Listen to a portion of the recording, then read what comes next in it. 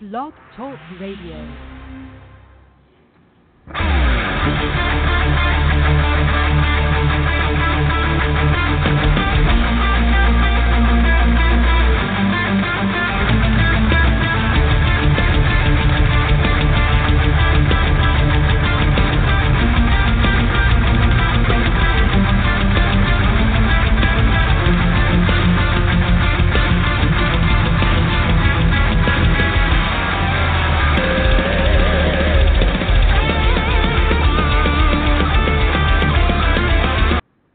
Welcome to the latest episode of the Comeback Wrestling Show. You'd think by now, after doing this for almost a year, that I would have a better entrance than this. So, again, let's take two. First day, new tongue. Hold on. Trying to move some studio material here for a second. But yes, this is the Comeback Wrestling Show. I am John, your host. Be with you till 11 o'clock tonight. If you want to join us, you certainly can. 646-668-2372. That's 646-668-2372. My co-host Cruz should be with us momentarily, but while we wait for him, I guess we'll start off now with because I know there's Rollins stuff, because if you haven't been keeping up, Rollins and New Japan Pro Wrestling star Will Ospreay got into a bit of a Twitter feud over the weekend, so we'll get into that when Cruz joins us, but I guess we'll start off with WWE and start off with a little bit of Stomping Grounds.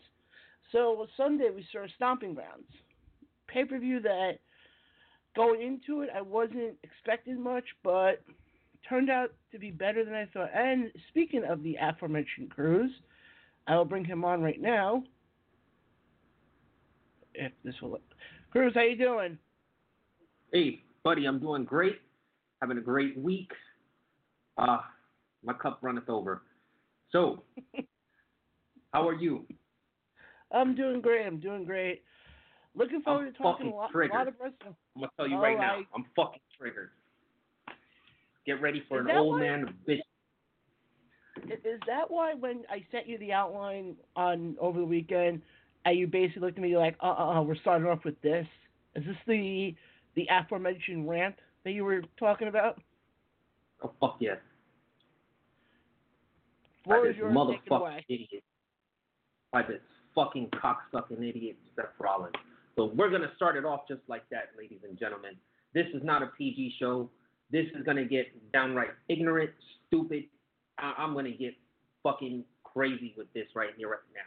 There's one thing I would understand that, any champion from any promotion is going to, play up their promotion. I get that. Okay. It's another thing when you start attacking fans. Okay. When you are a performer, you shake and move and dance and perform and roll around for our entertainment, not the other fucking way around, guys. Okay, so this fucking fool here, man, my problem with him is straight up the disrespect towards the fan, and that's where we're going to go to. So he comes down and says this bullshit that the WWE is, and I want to read it specifically. I want to read it from his Twitter, because he doesn't have me blocked yet. But, I'm pretty sure that's coming. That may change after the show. I really don't give a fuck about what happens. The best pro wrestling in the world. Best pro wrestling on the planet, period. This is what he tweets before performing in front of a half-full stadium in Tacoma, Washington. Half full, 6,000 to 7,000 people. Not even the same numbers that AEW got at Double or Nothing, New Japan, Ring of Honor got in Madison Square Garden. Okay, so that's where we're coming from. That's where he's coming from. Okay. Pay-per-view finishes. He gets back on Twitter. I don't know why this man even decided to get on Twitter and talk smack. But he's doubling down. The best pro wrestling on the planet. See that cruiserweight triple threat? Yeah, we saw it. We saw Tony Nese, Drew Gulak, and Akira Tozawa outperform you. Outperform Seth Rollins. Okay? And one of the nice things about 205 Live, since episode 1, that entire brand has been about in-ring wrestling. No one is disputing that. No one is disputing Seth Rollins' in-ring skill set. No one is saying that. But the show, the entirety of the show is garbage. It is bullshit. It is fucking boring, repetitive. You've got stupid shit on fucking Monday Night Raw where two wrestlers are arm wrestling. Two wrestlers are pulling a fucking rope, a tug of war. Bro, $350 for front row seats to see that bullshit. But he's going to double down, the best pro wrestling on the planet. See that cruiserweight triple threat? And that's just one night, one match amongst the many. Find anyone else alive who does what I do as well as I do as often as I do it. You can't. Okay, there's Kazuchika Okada, there's Tanahashi, there's Naito, there's Kenny Omega, there's Will Ospreay. That's just to name a few off the top of my head. Oh, there's Chris Jericho, who main events everywhere and generates buzz everywhere the fuck he goes. You can't do that, Seth Rollins. Seth Rollins can't do that. I can name you 5 fucking people in the WWE right now who got more buzz than Seth Rollins. I'll name you 2 who are barely on TV. Bray Wyatt, R-Truth. Tell me that these 2 aren't more over than Seth Rollins right now. No, You're they a are. champion. Does the Universal title picture even feel like a main event to you anymore? Does it have that big prize fight feel to it anymore? No, but, I mean, you and I have had this discussion in the past. I don't put it on him to why that belt has no credibility. I put it on the fact of what Lesnar has done to it, but just go on. I see what you're saying. By the same token, take the belt off of him, put it on Brock Lesnar, all of a sudden it becomes a big prize fight. A big deal. All of a sudden, it's all over the internet, all over. MMA groups are going to talk about it. People who are casuals are going to talk about it because they know him. They know John Cena. Oh, by the way, they know AJ Styles more than they know Seth Rollins. They certainly know Roman Reigns. You can put that belt on The Undertaker and it feels like a big fight. Tell me that I'm wrong right now. You tell me that with all his flippy shit and skill set and all that bullshit that he talks and the watered down robotic programmed promos that he puts on, that this guy is a better champion right now than Kofi Kingston. You tell me that. I agree with everything you're saying, but I think... Is he a better champion than Adam Cole? I think a lot of it... Okada? Yeah. But I think a lot of it comes down to the way the guy is booked. Because think about it for a second. With Cena not being on TV that often, who's the face of this company? Who's the face of this company? Right now. It's still Roman Reigns. Yeah, but they don't. But the problem is because of what happened with Reigns coming out of the Rumble in 2015, when he got basically shoved down everybody's throats, everybody wants him to become basically what his cousin did. 20 years ago, who was, by the way, The Rock. So I don't see him being. I think the way it's being booked right now, Rollins is kind of looked at as being the face of this company. I disagree with that. I would easily put Roman, Brock Lesnar, AJ Styles, RKO, Kofi Kingston ahead of him right now. His main event was so boring, there were AEW chants going on during Stomping Grounds. In a main event. Nice. How disgusting is that? There are no WWE chants going on when Jericho was taking on Kenny Omega. When Okada and Tanahashi or Okada and Jay White are going at it in New Japan, there are no WWE chants going on. But in their matches, there's AEW chants because their fans are disgusted. This is not even people like me who don't even buy tickets to WWE. We don't even fuck with that. Okay, their own fans are fucking rejecting their product that they put on. So it's not Vince McMahon who's in the ring, my man. That's Seth Rollins. That's Baron Corbin. And between those two, the ring general, the one who's calling the shots, it's Seth Rollins. Well, so yeah, I think if the match is boring, it's because he makes it boring. Yeah, I get what you're saying, but I still think a lot of it comes down to how they're booked. He's booked to win. He's won. He's the champion. I don't disagree with you, but I think the issue is also with him. He's booked out. He's booked now as being the face of this company, and he's booked now as well. He defeated Brock Lesnar, but yet you have guys who are not even getting a sniff of the main event scene. Who I think if they put in a Ricochet into the main event scene, go down the list, and Aleister Black, any of these guys who, get a 30-second vignette on SmackDown or on Raw, to me, I think the problem is, I think it's the way this whole booking thing with him is going. But I get your point, though, that... The thing is that no one expects the a top champion in the WWE to bad talk their own company. Nobody expects this guy to go on TV on Twitter and to say anything that Jon Moxley said or anything like that. Okay, but here you have this guy who knows what his best friend is, and he knows how many other members of that roster want to leave because of the shit booking, the shit creative, the shit show that it is. He's cognizant of that, okay? But he wants to play the little company man over here. So, hey, you put it out there on Twitter, you put it out there in the world, you're going to take the criticism for it. Okay, so Will Ospreay, and Will Ospreay replies to him like, hey, I'm alive, you know what I'm saying? Will Ospreay has had a better year in 2019 than anybody in the WWE. Becky Lynch, Ronda, you could put the whole shebang, anyone on that roster against what Will Ospreay has done this year alone, okay, with the best of the Super Juniors and all that fantastic wrestling. Every match is hot.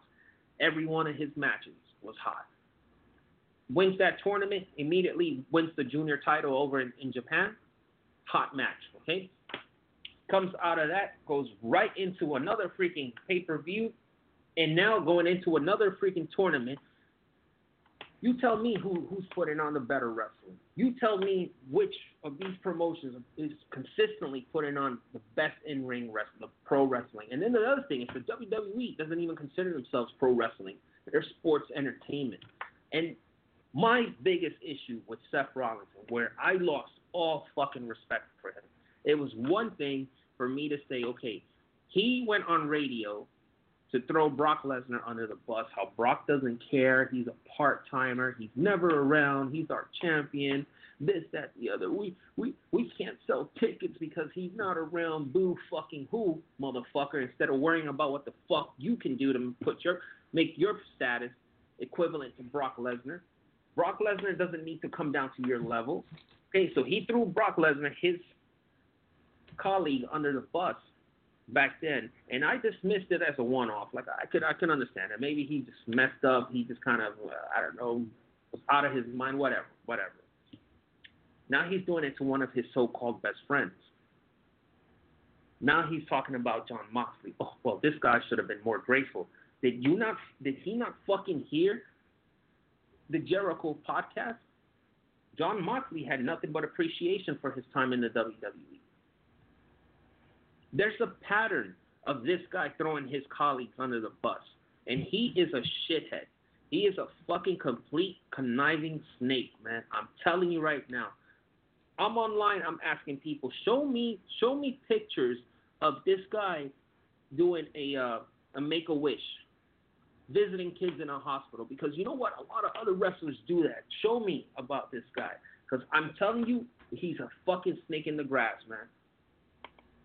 Well, didn't he, correct me if I'm wrong, didn't he, was it through WWE? I saw it on, before they had their Raw last week, I think it was, or on Monday, that he did some sort of Make-A-Wish for a kid in Los Angeles, I think.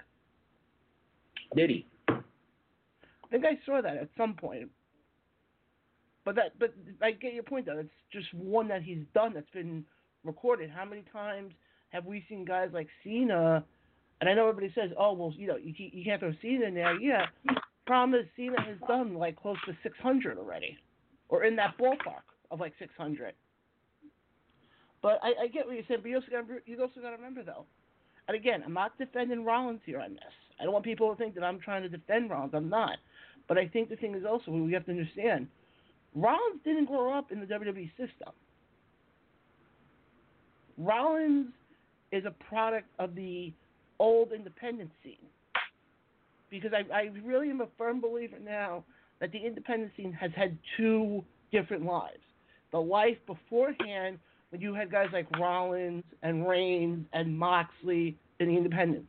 The independent scene now is 10 times different. But I think that's the big thing also that we have to look at.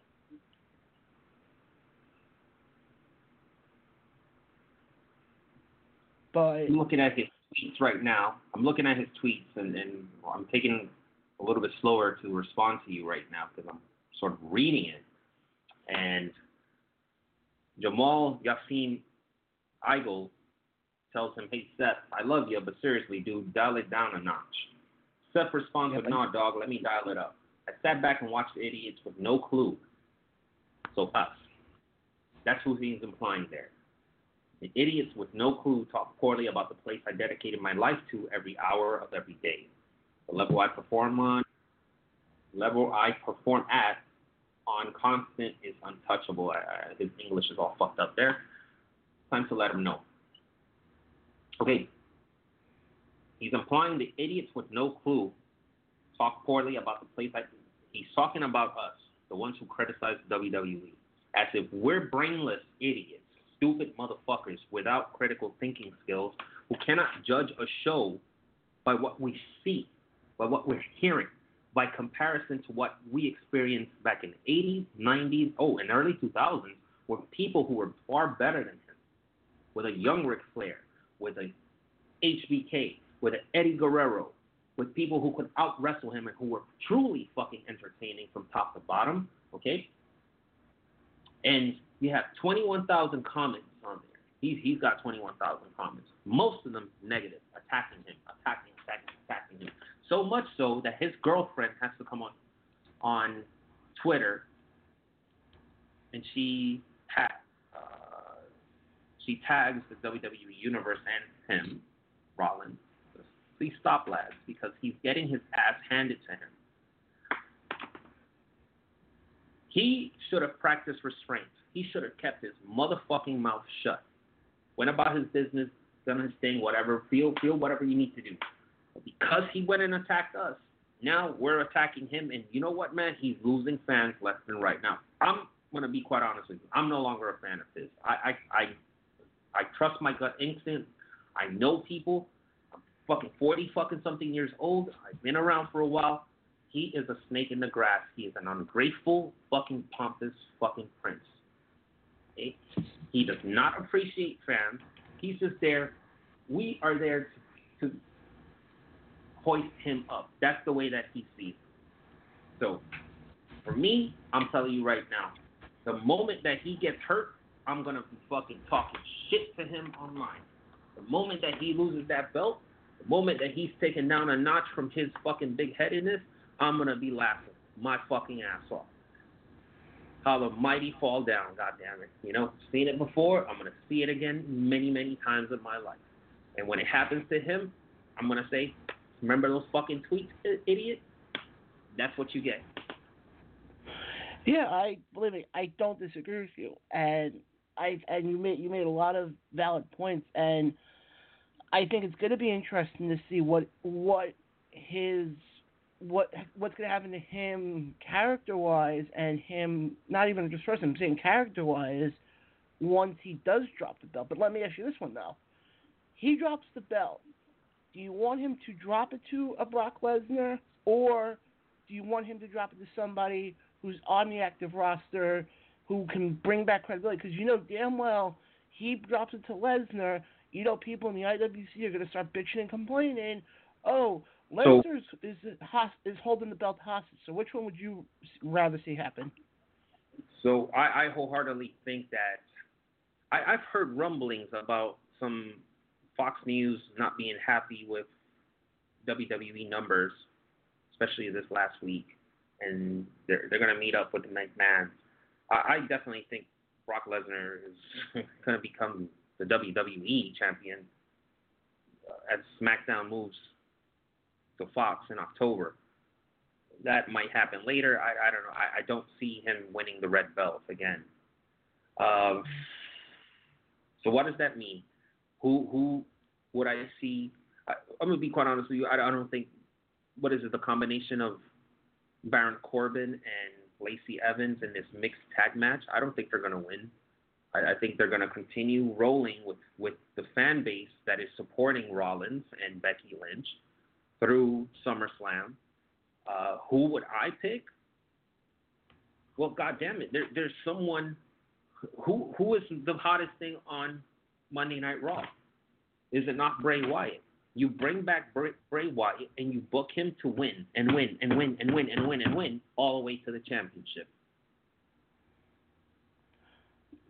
That's how I would this scene. I could see that happen, but I think, and we'll get into Bray Wyatt in a little bit, but I think they have other plans for Bray. But okay. I get what you're saying, but since we're talking stomping grounds, let me quickly just get your thoughts on the overall pay-per-view itself. If we're going to do that, if we're going to talk stomping grounds, let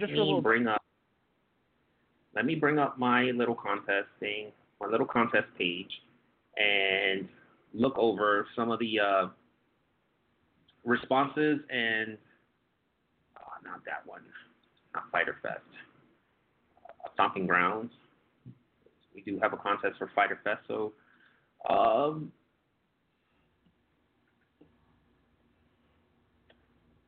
okay.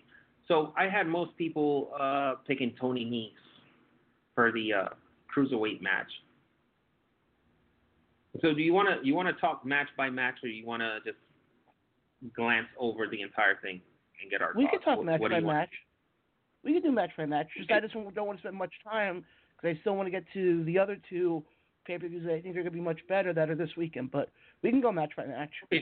Okay. So let's do it this way. I'll just give you the abbreviated version. I just thought that the first half of this pay-per-view surprised me by how good it was. The second half was just the typical WWE garbage that I've seen for the last 5 years. I was very impressed with everything up till about up till the Roman match, which had elements of it being good too, but I would say that everything before that was surprisingly done well. And starting from the Cruiserweight, the 205 Live match was outstanding. I was sitting here just like when my jaw almost to the ground. Oh my God. Akira Tozawa, Gulak just going all out, and Nese going all out. That was fun. That was fun to watch. And then I just saw tonight the 205 Live show where I had a rematch between Tozawa and Nese, and they got a lot of time on TV. They put on another good match. 205 is doing good, man. I don't know why WWE fans don't embrace this a little bit more. One thing, it was a good match. I will definitely say that. Maybe one of the better matches of the night. The one thing I will never understand when it comes to this company, other than their booking decisions and everything, is why does it seem like every card, even WrestleMania, because we started WrestleMania this year, the cruiserweights who usually put on the best match of the night, why are they always regulated to the pre-show? Has anybody ever asked that question? I can answer this as a content creator because we look at the data, right? And I create contests.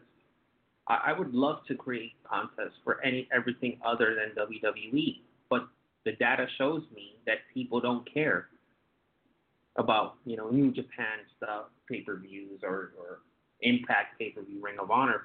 What they care about, or at least the majority of people watch, is WWE. Main roster, WWE, Raw, SmackDown. I've said this before from episode 1 of 205 Live, and you can even go back further to the Cruiserweight Classic. This has been nothing but outstanding wrestling, entertaining, funny, good, feel-good wrestling. I mean, you watch one show, and you're like washed of everything Monday Night Raw. It's that good. But the majority of WWE Universe just does not care for it. And I don't know how to explain that, you know? No, I get it. To me, it's like I just never understand why you always have the best guys always get thrown on when, the arena's half empty still. But we then had, I just want to go quickly through it. Becky Lynch took on Lacey Evans for the Raw Women's title. My only thing with this one is this. Lacey Evans, to me, is still too green in the ring. And it shows. It showed big time. To me, she tapped out at Money in the Bank. Is the WWE becoming that lazy now that you tap out in a title match and somehow, some way, that gets you a rematch? Am I missing something here?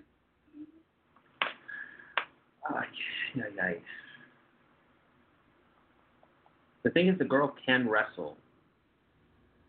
If she's given, I don't know, given an opponent who's willing to work with her, or in another scenario outside of the main roster title picture, she's obviously not ready for that. So that's pretty much clear. I don't see her becoming a champion at this point. I don't see her becoming a champion anytime soon. No. I definitely don't think she's ready for it. I think another year or two in NXT would have done her a world of wonders. But here we are today, so I think she's going to be relegated down to the middle or the lower end of the women's division after this Becky Lynch match. But is it Lacey's fault that this? Because Becky does not seem like a big champion anymore. Is it Lacey's fault? It's got to be the booking, the presentation of this rivalry. Something is off. To me, it doesn't feel like a big deal anymore.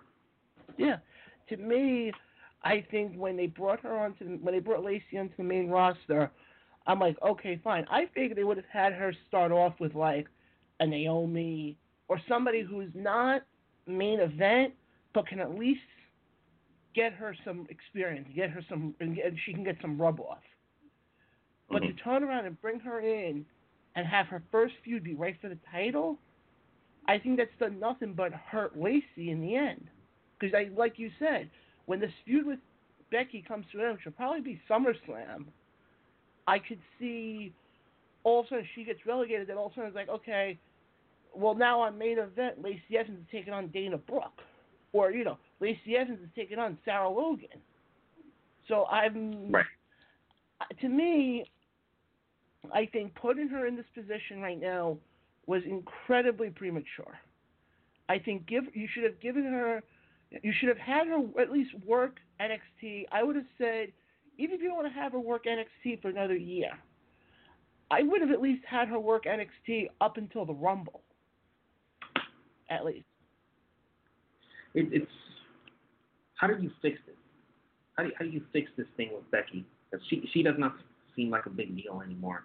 I know that she gets pops and she gets chants, and the kids and the idiots in the audience they'll cheer for her, but something is wrong here, and I think that the protagonist, if we're going to say that Becky Lynch is the protagonist, the story is only good as the antagonist. And I think how I would fix this, to be quite honest with you, if I'm Vince McMahon, I'm coming out my pockets, I'm making promises on paper to Sasha Banks, and I'm getting her back into the fold, and in a very, very personal, very intense rivalry with Becky Lynch moving into SummerSlam. That's how I would fix it. Oh, yeah, you could do that. But do you remember also when Becky first did this whole, the man gimmick? Who were people comparing her to a lot? Stone Cold, yeah. Yep. And then all of a sudden, that faded away. I think what you do is, I don't think dropping the belt with her would make sense right now, being that there is no woman I feel who's worthy enough to dethrone her. But I think the best way you do it is you have her go back to being the quote unquote the Stone Cold Steve Austin of the women's division. I think that's the only way you can help her at this point. But moving on now, we saw next match we saw was Kevin Owens and Sami Zayn taking on Big E and Xavier Woods. Personally, I like this match. You had two tag teams.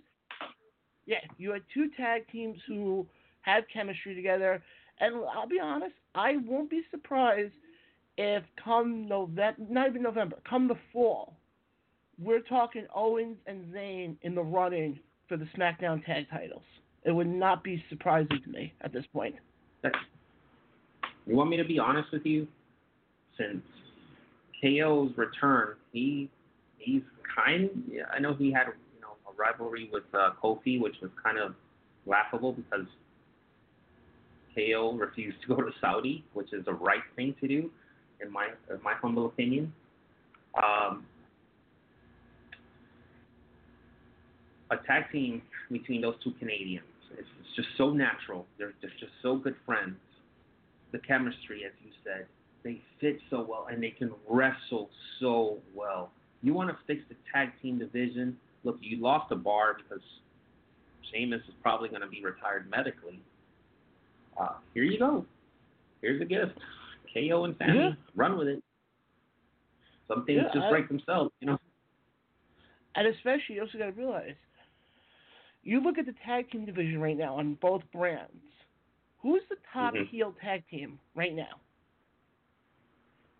I couldn't even. I don't know. Owens and Zayn, in my opinion. Like I said, some things just break themselves, and it's gifted to these people, so they need to run with it. Because I tell you what, the Gorillas of Destiny are dropping cursing promos and getting themselves over in New Japan. The Briscoes are doing the same in fucking Ring of Honor. LAX is doing that in Impact. We don't even need to discuss AEW tag team division because it's phenomenal. You know what I'm saying? You have factions down in Mexico. Come on, bro. Come on. Yeah. Yeah, I think we kind of talked a lot about the AEW tag team division last week. Thank you. But then we had probably one of my biggest surprises of the night. Ricochet defeated Samoa Joe to become your new United States champion. Now, yes, that surprised me because I thought they would have at least extended the thing with Ricochet going into Extreme Rules. But here's where I'm a little confused. And JD from NY actually made a point on his show. You had Samoa Joe lose the United States Championship on Sunday night. Monday night at Raw, he attacks Kofi Kingston. Tuesday, he's not on TV. What the hell are they doing with Samoa Joe? That all of a sudden it's like, okay, we're going to have you win the U.S. title, lose it to, what's-his-face, Rey Mysterio, to then take it back from him because he's going to be out with an injury, to then lose it to Ricochet, to then attacking Kofi with no reason. Oh, yeah, by the way, we have 2 weeks to go till Extreme Rules.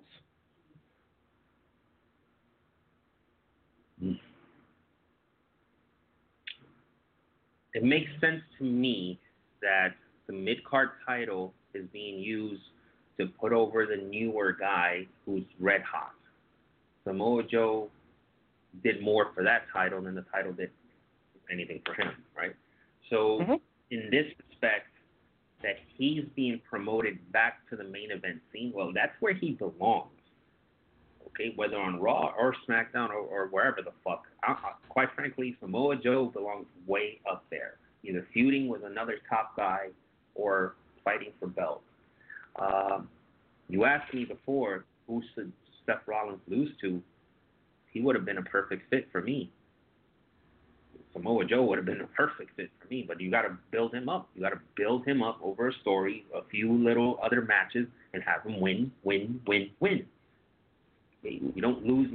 You lose your way into a title picture, but I guess in WWE you do. And it's illogical to us. I mean, what happened? Vince McMahon was in his office on Monday, had a dartboard in front of him with everybody's name, and said, okay, I'm just going to throw a dart. Whoever it lands is the next challenger for Kofi. He throws it. Okay, it landed on Samoa Joe. Good. Samoa Joe, you got to go out there and attack. To me, it makes no logical sense. I mean, you're. This is beyond being facetious. This is stupidity at its best, where a story can be written for Samoa Joe to is he really going to be the WWE champion over Kofi? Is there any credibility of him beating Kofi Kingston? There isn't. There isn't none, because he's been losing, since he's had the United States Championship. So, I would, the way that I would fix this, again, I told you, there's no complexity to booking or creative anything. I don't think so. Book them to fucking win. They win. They win by disqualification. They win by this, win by that. They win their way into a championship, into the number one contender status, and into a championship.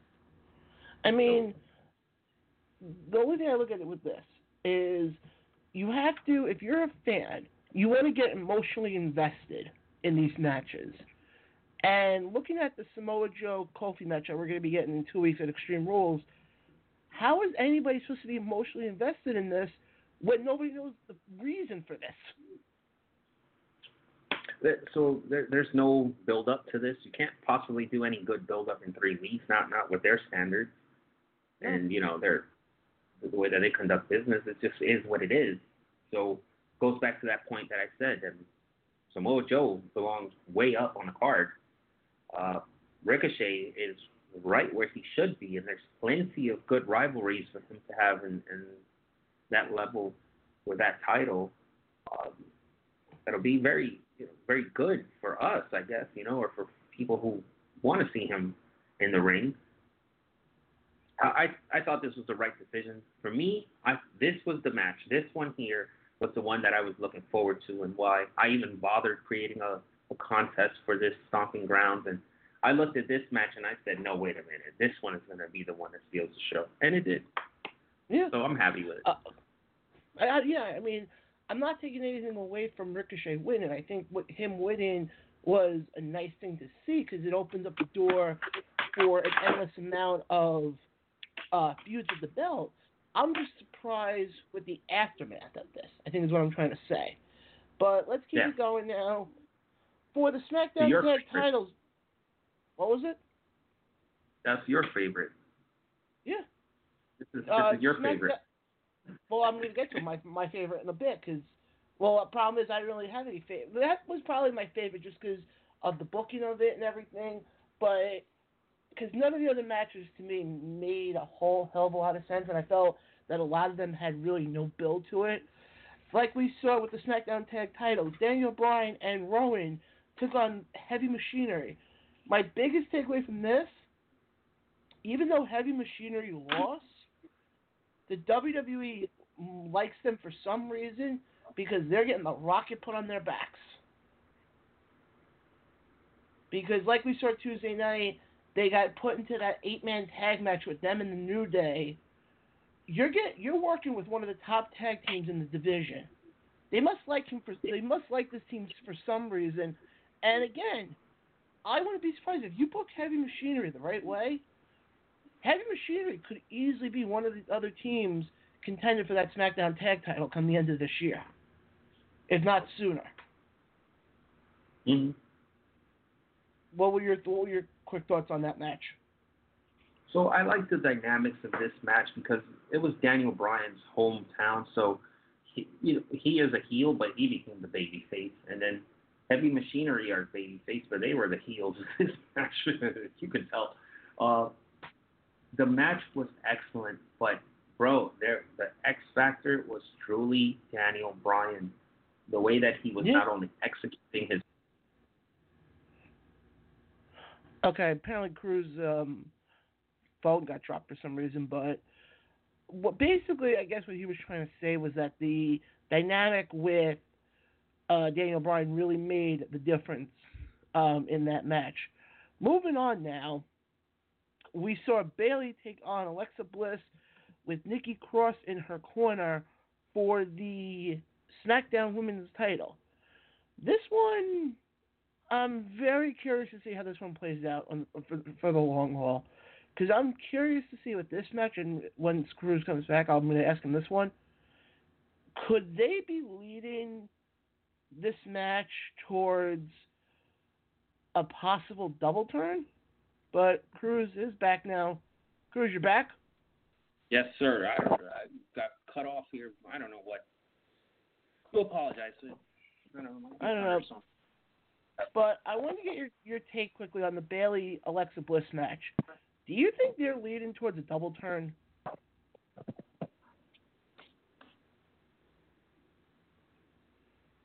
I think I could possibly see something with Nikki turning on Alexa. Could Alexa come out of this champion? You know what? You just never know with that little girl. She is so pretty. She's so, management, upper management is so over on her. All Google Gaga. You look at her once, and who doesn't want to sleep with her? That plays on the psyche of people who are making decisions. So, what do you do here? But no, because I was thinking that maybe the double turn wouldn't be with Nikki Cross.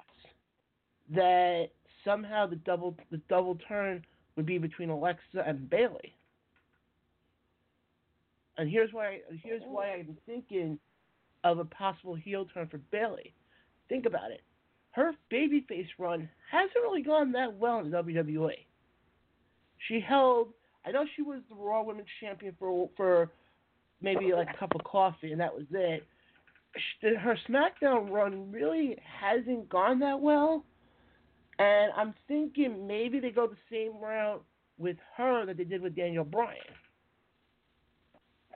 So elaborate on that. Exactly how would you do this? That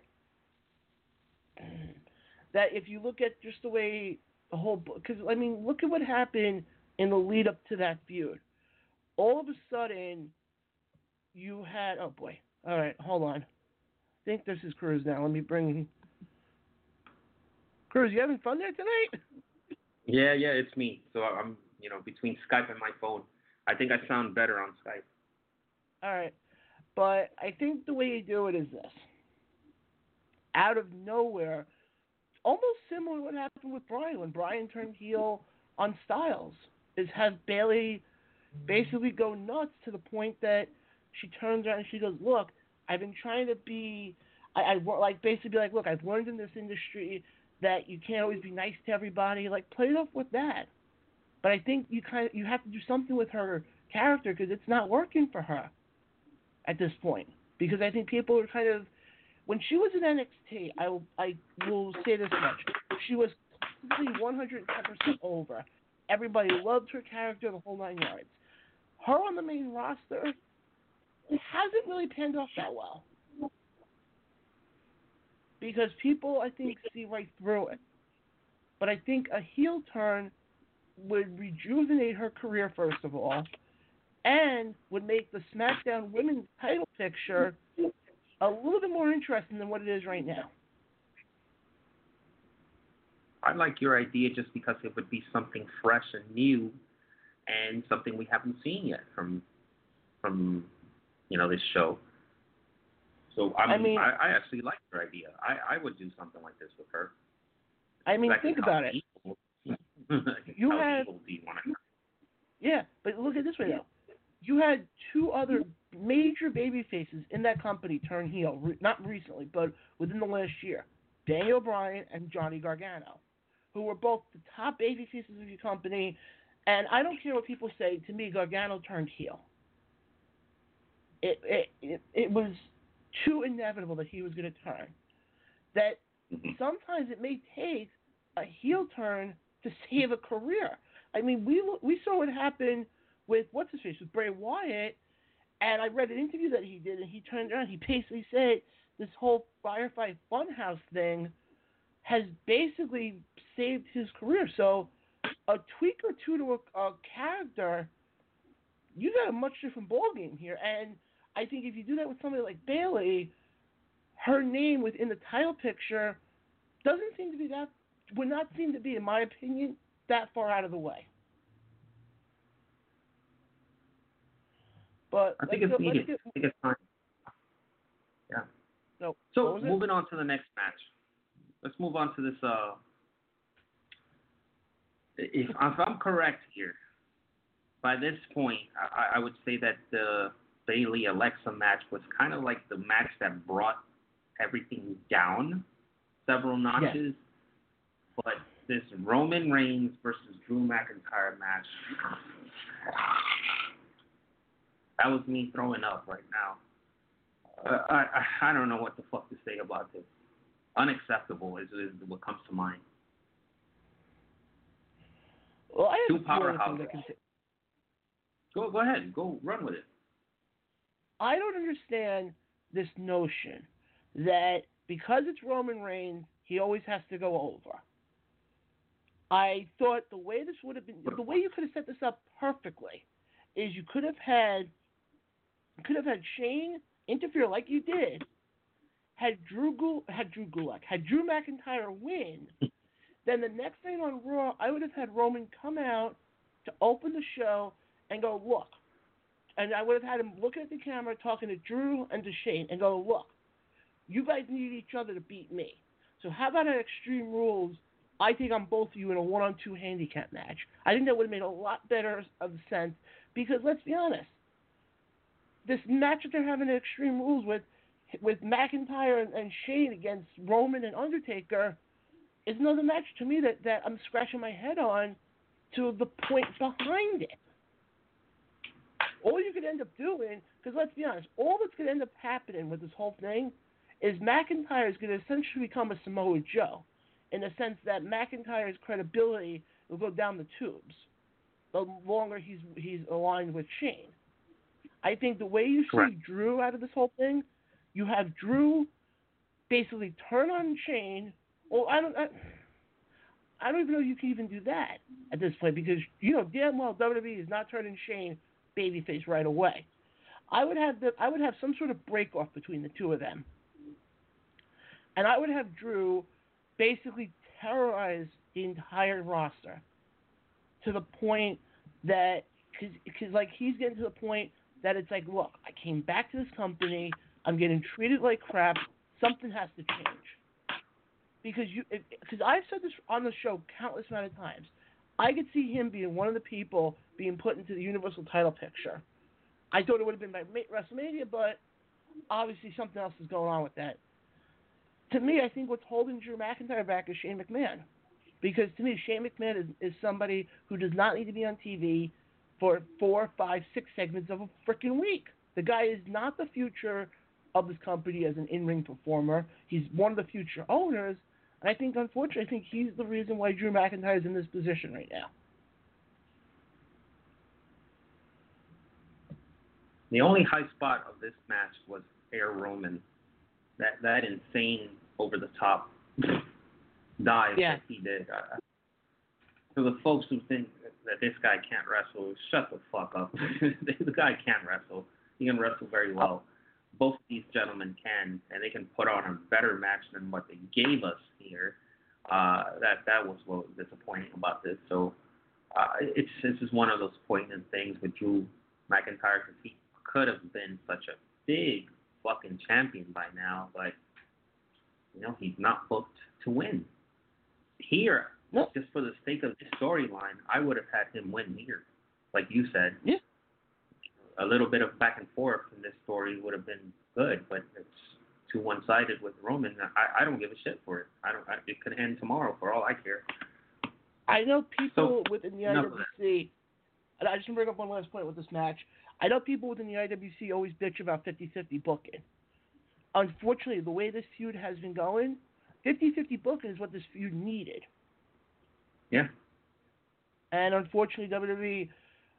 let's go quickly now to the Kofi Dolph match.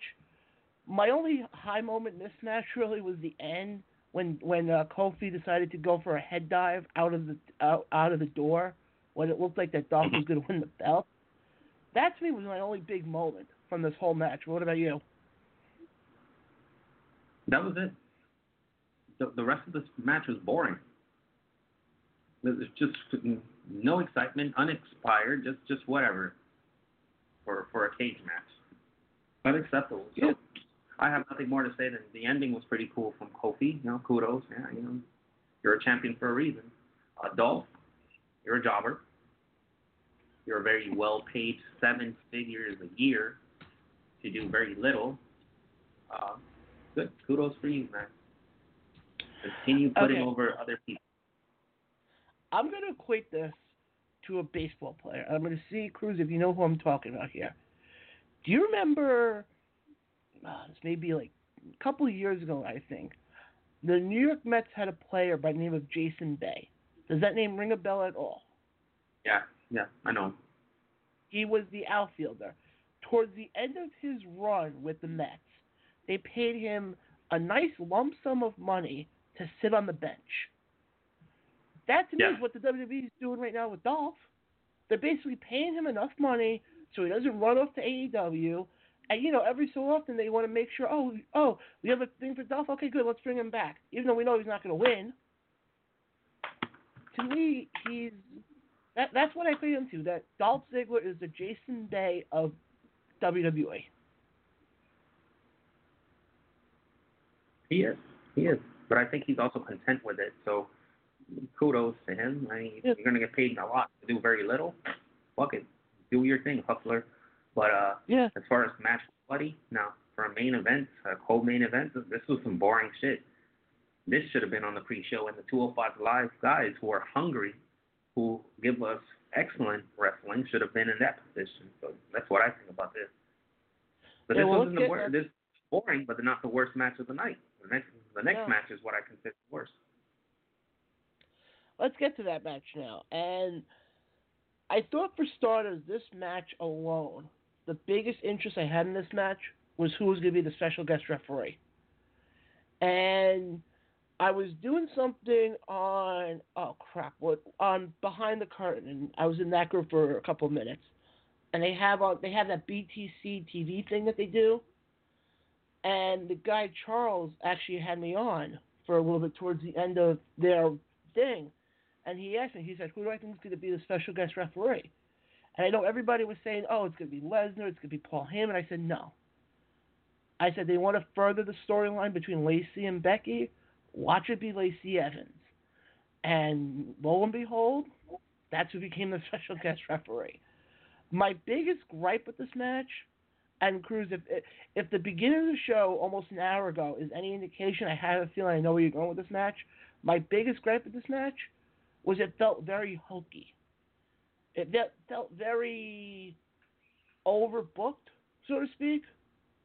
That it's like all of a sudden it's like, okay, it's like Corbin got thrown through the table by Rollins. All of a sudden Lacey in her hand goes, okay, now it's a no count out.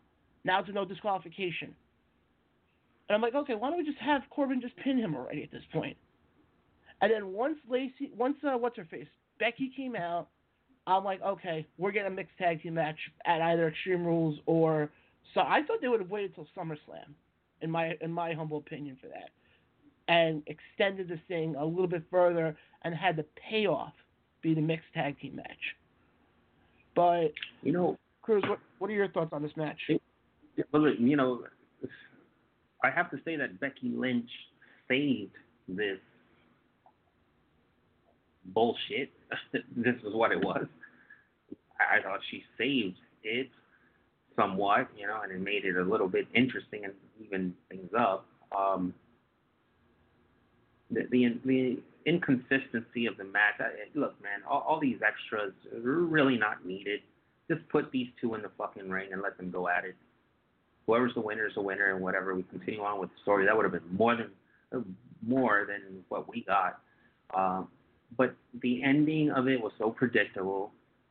The fact, like how you said, that, tomorrow on Monday Night Raw, you better believe that Corbin and Lacey will attack Seth and Becky, and it happens. Just, it's you can foretell what's going to happen with this company, and this is just garbage.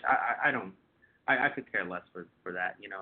This is where this company should call itself the WEE, the World Entertainment Company, because they obviously don't give a shit about wrestling. And then for this fool, Seth Rollins, to say that this show in its entirety was average by any other promotion standard, this would be like a C show. Okay, for them, this was a sleeper hit because of the first half of the show. Because normally their garbage is bad beginning, middle, and end. I don't know what to say about this, man. The first half was good, last half was just disappointing, and I'm glad it's over. And I hope I never see another Stomping Grounds. To be quite honest with you, they can do this a one-off and put it to rest. That's what I'm hoping. That's what I'm hoping they do. Let's move now, because I want to get off the WWE stuff. One more quick thing with WWE. Did you hear the news today regarding Evolve? I am cognizant of what's going on with Evolve. It's going to be the news that I was hearing, because I follow them on social media, is Evolve 131 is going to be now renamed to Evolve 10th Anniversary Celebration or 10th Anniversary Show in Philly. So there's a lot of people that came out of Evolve, So 3 matches that I know of: Adam Cole versus Akira Tozawa for the NXT Championship, Gulak versus Matt Riddle. That was an old Evolve rivalry. And Josh Briggs versus Anthony Green, singles match. The Future is Now showcase match. So some of the guys down there. Plus, you bet your ass that Austin Theory would be featured, and maybe other folks. I mean, for this one here, they're gonna pull from NXT and 205 Live and Evolve, and they're gonna try to compete with All Elite Wrestling. It's not gonna work. Well, speaking about that. Did you? Because this is the other thing I wanted to get to. Then when we get off of WWE for the rest of the show, did you hear what Kenny Omega said once this news broke regarding Evolve's 10th anniversary show being on the network the same day as Fight for the Fallen? Did you hear his comments? I read them. Yes. For our listeners who haven't heard them or read them, I'll read it to you quickly. This is courtesy of Ryan Satin of the Pro Wrestling Sheet. Here is his tweet. You can't find it now because it was deleted, but this is where screenshots come into play. Here's his tweet. He said, "If lining your pockets with blood money is okay, then what's wrong with trying to undermine a charity show for victims of gun violence? I hear that healthy competition is supposed to be a good thing, and yet I can't help but feel like I'm going to be sick." That's what he tweeted. Do you blame him, really? I mean, this really did come out of nowhere, that all of a sudden it's, well, they have Fight for the Fall, and all of a sudden WWE's like, okay, we're going to have our Evolve show. I mean, do you think this is WWE trying to be petty, or do you think this is just more of them trying to get Evolve on to get more views? So Evolve doesn't need. Evolve is one of the most dominant indie productions. Everyone who follows the indie knows who's Evolve and knows how to get Evolve on the WWN network. It would not surprise me if the WWE has bought or is a major silent partner in Evolve now. Okay? Because quite frankly, they're a step right under NXT. They're feeding NXT. Matt Riddle, Keith Lee came from Evolve. Drew Gulak came from Evolve. So Cedric Alexander, a bunch of other fucking people there. So they're married up with that. That being said, I personally think that this is the era of competition. They're shooting their shots as they should. Good. Kudos. AEW. This is what you wanted. You stepping into this ring, into this battle, that this is going to happen. Take it. Whoever puts on the best matches is going to win. I think the majority of us are going to be watching Fyter Fest because, quite frankly, you can watch the Evolve stuff whenever you want to, on demand on the WWE Network for $9.99 a month. Michael Cole. Oh yeah, that was the one thing I wanted to mention. Michael Cole talking about Roman Reigns. That's big dog power. that old man is like the 50-year-old guy who hangs out in like hip hop bars and clubs for like 20-year-olds. He is just so cringe. Oh, I can't fucking stand him. I'm gonna be watching Fyter Fest, because if for nothing else, all the proceeds from this are gonna go to charity for victims of gun violence. The Evolve is gonna. Cruz, yes, it's Fight for the Fallen. That's for the gun violence. Fyter Fest is the video game thing. Oh, the video game. Yeah, Fight for the Fallen's not till the middle of July. Yeah, it was Fight for the Fallen, right? Fyter that Fest we're talking is about. Saturday. Fight for the Fallen. I got it wrong. I'm just looking at a advertisement here for Fyter Fest. But and thanks for correcting me. So Fight for the Fallen, you know, all their proceeds are going to go to victims of gun violence. The Evolve show is going to lace more of Vince McMahon's pockets. It's easy for me to decide which one I'm going to support. Yeah. But you still got those people. You still got those shit-eating flies out there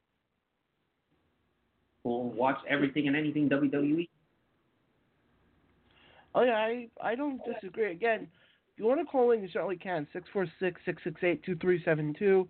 That's 646-668-2372. I didn't mention that at the top of the show because I wanted to get into all this stuff. But let's get away from talking WWE for a bit. And speaking of AEW, they have their second event this weekend. It's called Fyter Fest.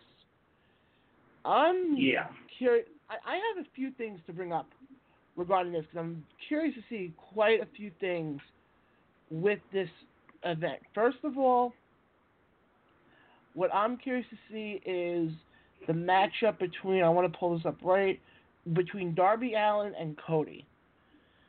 Because if you remember at Double or Nothing, Cody had probably a Match of the Year candidate with his brother Dustin. Does anybody really expect him to pull that off again with this guy Darby Allin? Darby's a hardcore legend. He definitely is, you know, of the school of ECW. Don't sleep on how, I think this one here is going to get very bloody and very, very nasty. And the dynamic of it, you know, the clean-cut Cody versus, you know, the down and dirty Darby Allin, this is going to be interesting. Now, are you concerned that whether or not Darby can actually wrestle in the ring? He can. Go look him up on YouTube. Believe me, I will before Saturday because I don't know anything about that guy. Yeah. Then we'll. Yeah. No, go ahead. You know, we start off with a hardcore match with Michael Nakazawa and Alex Jabali. And, you know, Jabali's been training with Kenny Omega. I'm trying to get in shape for this. Should have done that 7 months ago. I wonder if this match, how much baby oil is going to be used. Is it going to be comical? Is it going to be hardcore? And then you're kind of paired up there with the video game stuff. Yeah, I see elements of both. Probably more of a comedy. I'm not sure how Jabali is going to act. So I'm going to leave that one up in the air. To me, I one right now, I would be not to win, but I just don't know. I think Jabali gets the win here. I don't know why. I think it's going to be one of those feel-good moments. And I don't think this does anything to Nakazawa, because I think he'll still have time to, you know, build up his character and everything. But I don't see this really hurting him. We talked about Kobe and Darby. Okay, so quickly, then, if we're going through predictions then. Cody and Darby Allin, who do you got? I'm going to go with Darby Allin. Okay. Any specific reason? Nope. Just trusting my gut instinct. Just trusting my gut instinct that it's his coming out party, so yeah. Probably going to get the win. problem is I don't know much about Darby Allin. Obviously, I know a lot about Cody, but since this is Darby's first match really with AEW, I see, and they've been really building this up. I think even before Double or Nothing, this match was being built up. So somehow something tells me I think Darby Allin gets the win here. I see Cody doing the job. All right, next on here, the Elite, Kenny Omega, Matt Jackson, and Nick Jackson take on the Lucha Brothers of Pentagon Jr., Ray Phoenix, and their special guest partner, Laredo Kid. First of all, were you surprised who they picked as their special guest partner? No. Laredo Kid is excellent. Wouldn't be surprised if they're trying to lure him to AEW. He is good. So who do you see winning this then? You got this leading off the pay-per-view because I got this as the main event, but what do I know? I'm going to go with the Lucha Brothers and Laredo Kid. Actually, you know what? I take that back. I take that back because there's a big AEW ex-CEO thing here, and this is all Kenny Omega's brainchild. I don't think he's going to lose here. He's the man for this event. Yeah, I'm going to change I'm going to go with the Elite. I don't see Omega lose here. I'm going Lucha Brothers for one reason. Aren't they currently the AAA Tag Team Champions right now? Yes, they are. Don't you want to have your champions look good, even if they're not in a championship match? Yeah. I mean, we know what these guys did. We saw Matt and Nick Jackson take on, Phoenix and Pentagon at Double or Nothing. We know what these guys can do. So this match, give me the Lucha Brothers and Laredo Kid. This one, now we're getting to the matches that I think are going to be real interesting to watch. Joey Janela takes on the guy formerly known as Dean Ambrose, and that's Mr. Jon Moxley. I'll go first on this one. I think Moxley gets the win, and a decisive win, because they have just been. This guy is probably the most over guy right now outside of the WWE, and he hasn't even had a match yet. Where people, it's not. Yes, he's had matches on like small independent shows, but nothing to the extent that we'll see on Friday at Fyter Fest. But who do you have winning? Oh, Jon Moxley. If you want to keep him red hot, you want to build him up to, possibly challenge a future champion, be AEW champion, or for him to become, book him to win. He needs to win. Win, all the way. Keep him red hot. So that's what I would do with Jon. This next match, I think, will be the match of the night and could also be your main event. Will be a fatal four-way between Adam Page, Jimmy Havoc, Jungle Boy, and MJF. Right off the bat, I think the way this match will play out. First of all, I don't think MJF gets pinned here because I don't think he gets the win. I think Page gets the win to help him sustain credibility going into his match with Jericho at All Out. I think if anything happens, I see Adam Page pinning either Havoc or Jungle Boy in this match. Cruz, what about you? It's very interesting because 4 different entities. Why do I want to say that I got MJF winning here? I have a funny feeling that he's going to sneak a win, cheating somehow, not pinning Hangman Page, but possibly Jungle Boy or Havoc, because any one of them can get a pin. I got MJF. Okay. That's what my gut says. Then let me ask you this then. If, let's say, MJF wins on Saturday, could you see a scenario play out that we see on either the road to Fight for the Fallen, which started today, or Being the Elite, where all of a sudden you see MJF turn around to Cody and Brandon and go, look, I won the Fatal 4-Way match. At Fight for the Fallen, give me Page in a one-on-one match, and I want his title shot to be on the line. No, I don't see that happening. You don't think so? I don't see him as a big enough star to challenge Chris Jericho for that first title. No way. He's still up and coming. He's red hot. He's got a rocket for sure. He's not on the elite level yet. And Hangman, although probably the least liked, or maybe the runt of the group of the elite, is still a member of the elite, and over. I don't see that main event being affected in any way. It's going to be something that we should, be on the lookout for. All right, next match on here. One half, or I guess you can say 1/4 of SCU, Christopher Daniels, has, I think, his first singles match in quite a number of years as he takes on the leader of Strong Style, Shima. I got to go with this one. I think Shima gets the win here. This is good. Like I said before, this is Christopher Daniels' first singles match in a number of years. It'll be interesting to see how he's able to transition out of being in the tag team with, Kazarian and Scorpio Sky there. So, yeah, give me Shima in this one. Bruce, what do you have?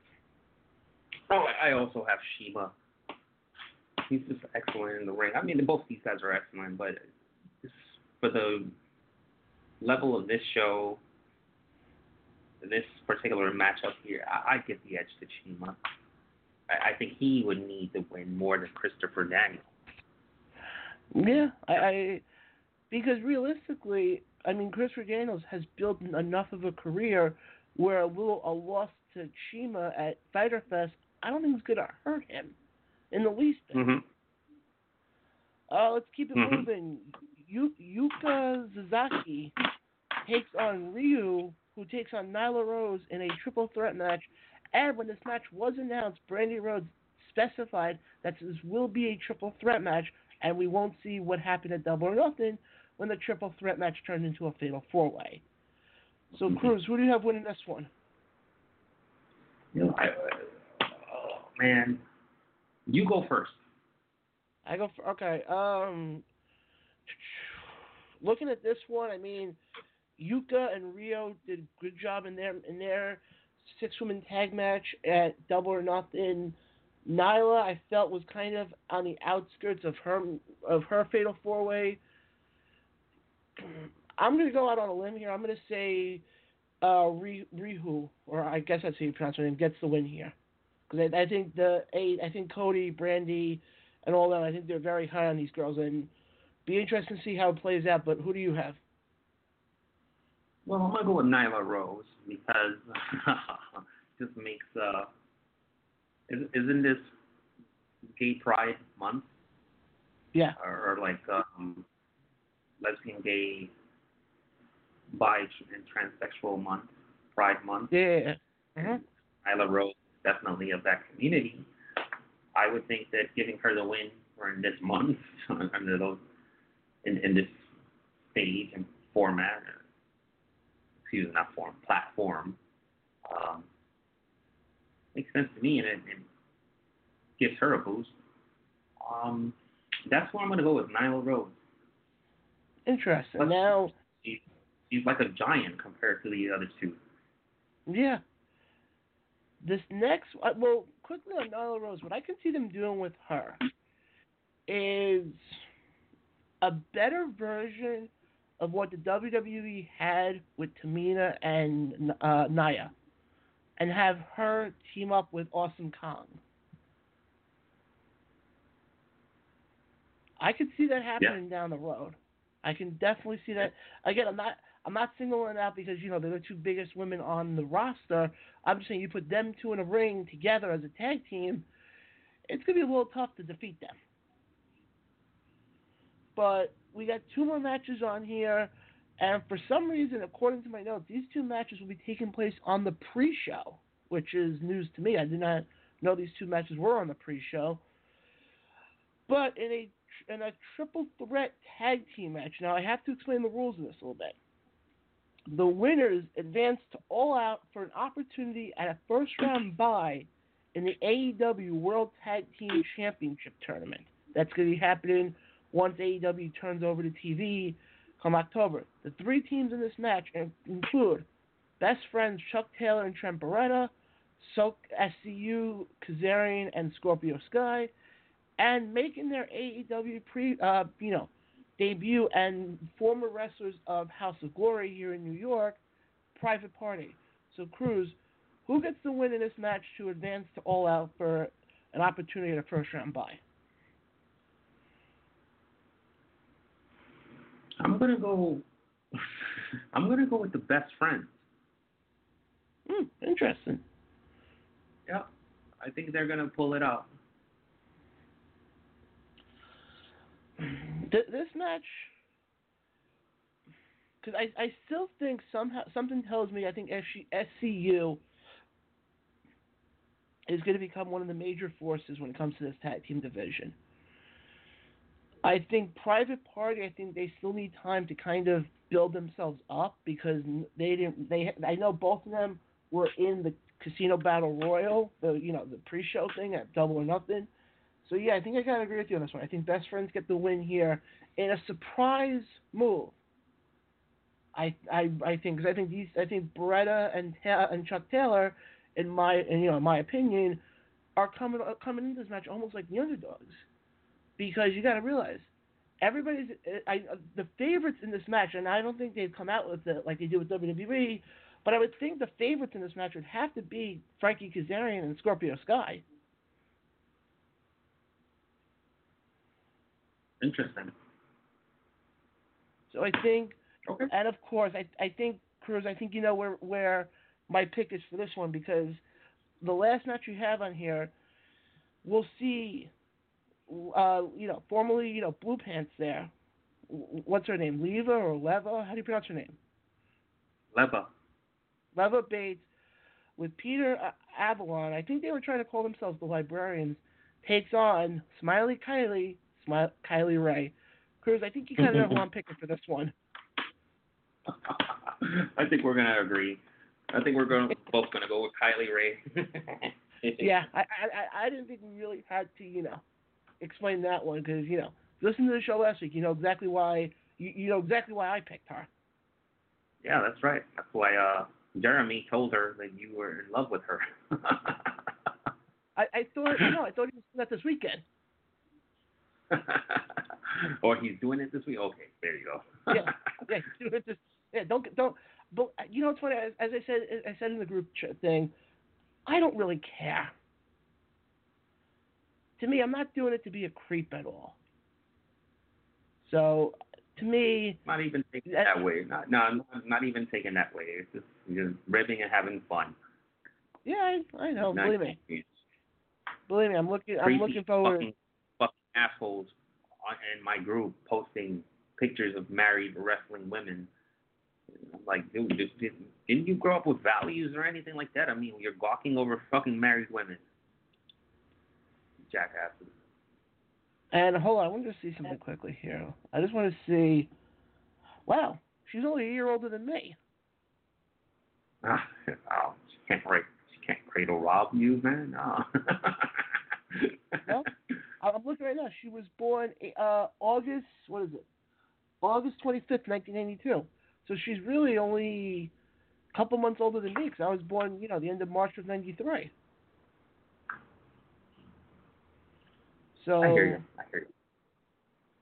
But I mean, Fyter Fest to me looks like to be a very good show. I think it's going to have to take a lot for it to, be on the same level as a Double or Nothing, but we'll see what happens. Let's keep the show going, as we have another pay-per-view to talk about this weekend. It just seems like it gets better and better. Yeah. We have. No, we're not. I want people to remember one thing here. We are not talking about Shane McMahon. Or CM Punk here. I even put that in the outline, Cruz. I put that in the outline. I wrote here. I'll read exactly what I wrote. I said, in addition, they will preview and get you ready for Best in the World, in parentheses, not Shane McMahon. But this one's going to be interesting. I think this one's going to take us a little bit longer to go through. But for this one, unlike the first one where I started from the top and went to the bottom, this one I'm going to start from the bottom and go up to the top. First match you have on here, Jay Lethal takes on Kenny King in a singles match. Who do you see winning? I got Jay Lethal. You got Lethal? Lethal can wrestle circles around Kenny King. Yeah, but I think they're doing something with Kenny King because I know him and Jay Lethal were in the best of 3 match. And I think they have some plans for Kenny King. So something tells me Kenny King gets the win here because, like I said when we were talking about Fyter Fest, Jay Lethal to me is somebody who has built up enough credibility over the years. A loss here isn't going to hurt him. He still to me would be put in the title picture without even thinking about it. Next match on here, we'll see the Allure, Angelina Love and Mandy Leone take on the team of Kelly Klein and Jenny Rose. Will we actually see a match here, or will this be like we saw on Ring of Honor TV 2 weeks ago when Kelly Klein and Jenny Rose got attacked from behind by, Angelina Love and Mandy Leone? I think you're going to get a match. I think you're going to get a pretty good, decent tag team match there. This is Ring of Honor. It's all about them. For some reason, I see the Allure winning here, and this story continuing on. I agree. This one's gonna be interesting because Kelly Klein is your Women of Honor champion right now. Jenny Rose, I think they just threw in here to make this a tag team match. But I would have to agree. I think the Allure get the win here, and somehow whatever the next pay-per-view is for Ring of Honor, I see Kelly Klein having to put the belt up on the line against Mandy Leone. That's what I'm thinking they're going with this. But okay. I think because think about it for a second. Could you see somebody like Velvet Sky or Angelina Love being the face of the Women of Honor wrestling division? Either one of them could easily do it. Yeah, but I think the way they've been bringing... Certainly Mandy can do it. Yeah, but I think the thing is, I think Mandy's been the one who's been overlooked for so many years. I think this is kind of their way of saying, okay, we're going to have Mandy bring in her little cronies, and I think that's what they're setting up for. Do I think eventually this will lead to some sort of turn, down the road? Yeah, but I think we still have a way bit of time before we get to that. Next match on here, we have the Briscoes, Jay and Mark Briscoe, taking on formerly the team of Nick Aldis and Colt Cabana, but as we saw on the latest episode of 10 Pounds of Gold, seems like Colt Cabana's injury will keep him out of this match. So, let me put it this way: who do you think's going to be Nick Aldis' tag team partner? And part 2 is, who do you think's going to win the match?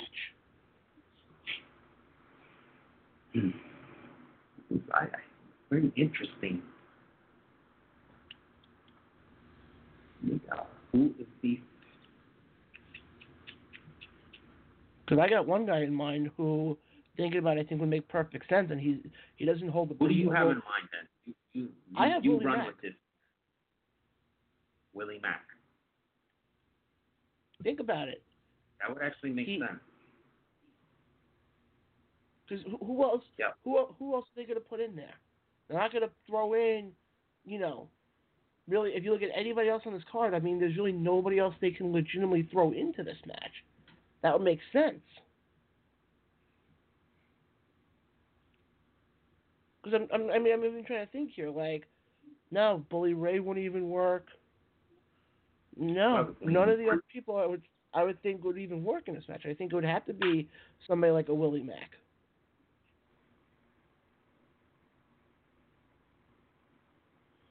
So regardless of who, I think Briscoes are going to win. They're just the tag team. They are the Ring of Honor tag team, so why not? Yeah, I would have to agree. I mean, I think Aldis and whoever the partner is, I think Aldis, and I feel like I say this with a lot of the guys, Aldis to me, a loss here isn't going to hurt him. Because it's not like we're going to get a match down the road where, Jay Briscoe's going to challenge Nick Aldis, especially not when the Briscoes are currently in a feud with the entire NWA, as we saw at the Crockett Cup. But This next one, I think, is going to be interesting because we will see Villain Enterprises, Marty Scurll, PCO, and Brody King put on the line their Ring of Honor World Six-Man Tag Team Championship against the team of Lifeblood, which will be Mark Haskins and Tracy Williams, and formerly Justin Gabriel of the WWE, and that's Mr. PJ Black. I think with this one, I think Villain Enterprises retain here just for the fact that when they brought in PCO and Brody King, they pretty much shot these guys right to the top. And I think to take them to take the belts off of them now, I think you'd be foolish. My curiosity with this match, if anything, is because they've been teased in the last couple of weeks that they're going to introduce a fourth person into Villain Enterprises. I'm curious to see if we get that on Friday at Best in the World. Interesting. I remember you mentioning a possible fourth member. This is going to be an interesting little pay-per-view here with this match right here. I personally am going to go the opposite of what you're going. I'm going to go with Mark Haskins, Tracy Williams, and PJ Black. For some reason, I think something's in the game, and maybe their win leads to what you were discussing in your theory about who replaces Marty. But that's where I'm going with. I think this starts there. The next match is one that I'm really interested in. Hold on. So you think that somehow I said Lifeblood is going to win. But that you think somehow PCO or Brody King kind of turn on Marty? No, I did not say that. I said that them losing the title will be the beginning of the storyline that you suggested where someone replaces Marty Scurll. Oh, okay. We all know. Okay. Oh, yeah, we all know he's going to be AEW bound. It's a matter of when. But let's keep it moving. For WWE. For NXT. No. According to it's a matter of idiot matter of time before he's in AEW. Let's get to this one. This one I'm curious to see what your thoughts on this match. Dalton Castle takes on Rush's younger brother, or his brother. That's Mr. Dragon Lee. So who do you see winning this one? I'm going to surprise. I think Dalton Castle's going to win this one. Really? Yeah, I think for some reason the guy used to be red hot. He was a champion at one point. Lost something ever since he lost the I don't know, the guys, right? The boys. Yeah. And he needs something to rekindle, and I think this match could be it. I'm going with Dalton Castle. Well, let me ask you this one. Do you think this one, being how he did lose to Rush in like a couple of seconds at the Garden, do you see this match basically being Castle's way of saying, look, I'm going to take my revenge out, I'm going to take it out on your brother? Do you see that's the story that they end up showing Friday night? They could definitely play it off that way. Yeah, sure. I could see that happening. I got to agree with you. I think Castle gets the win here, and I think the reason for it is kind of what you touched on. The guy was one of your top stars. He cooled off after he lost the Ring of Honor belt. He had the heel turn after he lost to Rush at the Garden. I think this kind of furthers his heel turn. But this next match, it sucks that this next match is on the freaking pre-show. Because this match, to me, could be the match of the night. Or let me rephrase that. One of the matches of the night. As Flip Gordon takes on the aforementioned Rush. I mean, this one can go either way, but Cruz, who do you see winning this? I'm going to go with Rush because I just think that this has the potential of going, I would hope it has a long rivalry, several matches between these two because they can bring down the house. Predicting match of the night right there, and I'm going to go with Rush. Experience and continued storyline, my reason. What do you got? This one's. I feel like both of these guys are sort of in the main event of Ring of Honor, but not really. But I think when it's all said and done, Roosh gets the win here because I think Ring of Honor has big plans for him. Yeah. Going into the rest of this year, I think they have some big plans, and I think it may involve, a possible title down the road. Will it be the Ring of Honor title? Will it be the TV title? I think time will tell as far as that goes, but I think depending on how my predictions go, could be happening sooner rather than later. But let's get now to the next match. Silas Young takes on Jonathan Gresham in a pure rules match. So basically, the gist I got from this match is this is going to be a real technical wrestling-based match. From what I read up on the whole thing of it, but who do you see winning this? Doesn't Silence Young have the edge and experience? So I'm going to go with the experience. Yeah,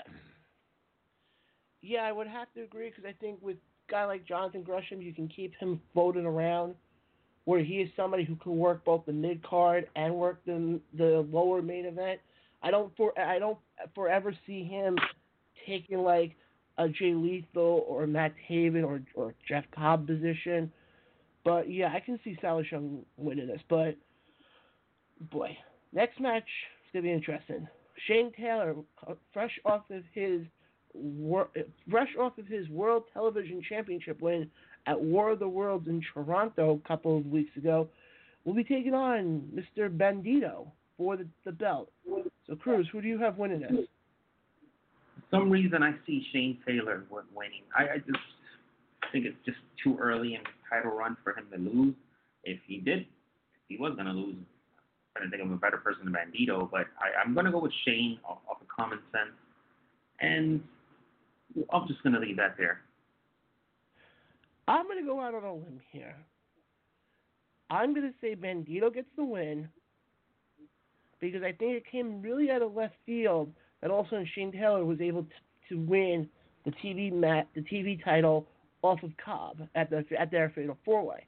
You remember when I said a couple minutes ago about how I think Roosh could be in line for some sort of title in the aforementioned future? Yeah. I think we see a match down the road, maybe sometime in September or whatever the next Ring of Honor pay-per-view is, if this is the way they go. I can see a match happen where it's Bandito takes on Roosh for the TV title. But I like that. Let's get now to my main event match. Yeah, my match of the night, the match I've been looking forward to since it was announced, the match that on this show I specifically said that after Matt Taven had gone through PCO and gone through a few guys, that I said the next guy who should go for his belt is Jeff Cobb. And Ryan and I were talking about this, I think, a couple weeks ago, and we figured we were talking about this match like very intensely. And one thing we both made a mention with this match is I don't see a winner coming out of this match. I see some sort of screwy finish that this feud gets extended. Because think about it. Matt Taven is somebody who is one of the future heels of this company. Jeff Cobb has not been pinned or submitted since he made his Ring of Honor debut in September of last year. You're going to really have Cobb get pinned in this match when you've pretty much given this guy a massive winning streak all of a sudden?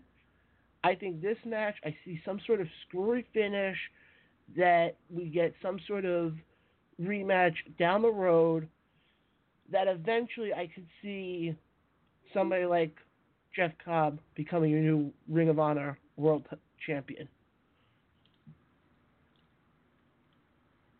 You got to remember that Jeff Cobb is going to have a busy summer with the G1 Climax. So